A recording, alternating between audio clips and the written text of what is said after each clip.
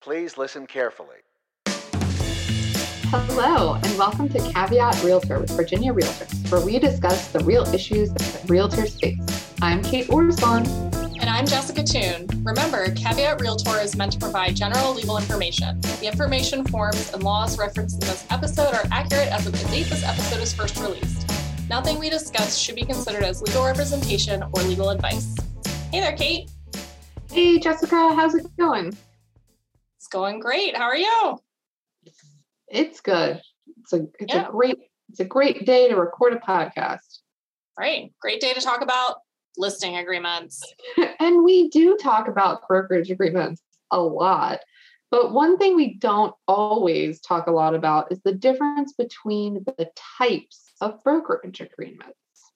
Right. So today we're going to focus on the differences between the listing agreements, and more specifically, the difference between Virginia Realtor's Forms 410, the exclusive authorization to sell, limited service representation, and 420, the residential listing agreement independent contractor relationship. And both of these forms cover different types of agency that are defined in the law. A limited service agent is a licensee who acts for or represents a client in a residential real estate transaction pursuant to a brokerage agreement that provides that the limited service agent will not provide one or more of the duties set forth in the law. A limited service agent has all the obligations set out in the brokerage agreement, except that the agent must provide the following to their client in writing at the start of the brokerage relationship.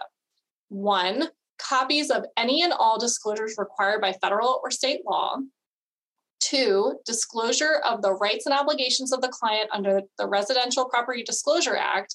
And 3, if the client is selling a property subject to the Condo Act or POA Act, the rights and obligations of the client to deliver to the purchaser the necessary documents under the law. Additionally, a limited service agent must include in the brokerage agreement that they're acting as a limited service agent, a list of the specific services the agent will provide to the client, and a specific list of the duties required by law that the agent will not be providing.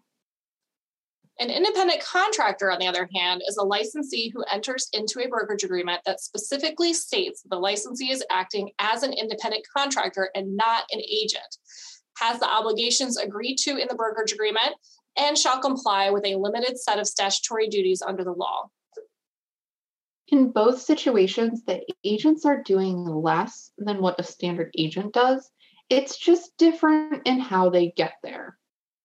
An easy way to think about it is like this. As a limited service agent, you're starting with all of the duties that you would owe your client as a standard agent and then taking away some of those duties. An independent contractor, on the other hand, is starting with very limited statutory duties and then adding responsibilities to what they will be doing. So you may be wondering, which one is best for me? And naturally, dear listener, it's our favorite answer. It depends. So first, you need to talk to your broker about any firm policies on representation to make sure that your firm doesn't prohibit limited service or independent contractor relationships. Assuming both are allowed, you'll need to look at the nature of what you will be doing and your intended relationship with the seller. Before we sign off, we want to issue one last reminder to you. The law allows you as a real estate licensee to prepare written contracts so long as that preparation is, quote, incidental to a real estate transaction in which the licensee, 1, is involved, and 2, does not charge a separate fee for preparing the contracts. This means that if someone comes to you and wants you to draft a contract for them, you can't simply use one of these forms to do that without running afoul of the law. If all you do is draft a contract and get paid for it, that's the unlicensed practice of law. So you need to make sure that you're doing other things in the transaction.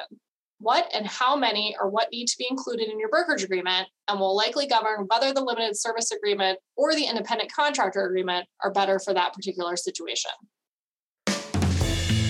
Caveat Realtor is a weekly podcast with episodes released every Tuesday.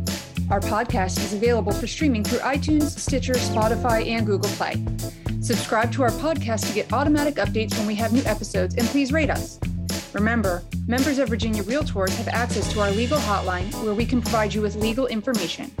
Although the members of this podcast are attorneys, the legal information in this program is not a substitute for personalized legal advice from an attorney licensed to practice in your jurisdiction. The information provided by Virginia Realtors is general reference work as a public service and does not constitute solicitation or provision of legal advice. We provide this general legal information on an as-is basis. We make no warranties and disclaim liability for damages resulting from its use. Legal advice must be tailored to the specific circumstances of each case, and laws are constantly changing. The information in this program should not be used as a substitute for the advice of competent counsel. This has been a production of Virginia Realtors, copyright 2022. This podcast features the song Please Listen Carefully by Jahzzar, available under a Creative Commons Attribution Share-alike license.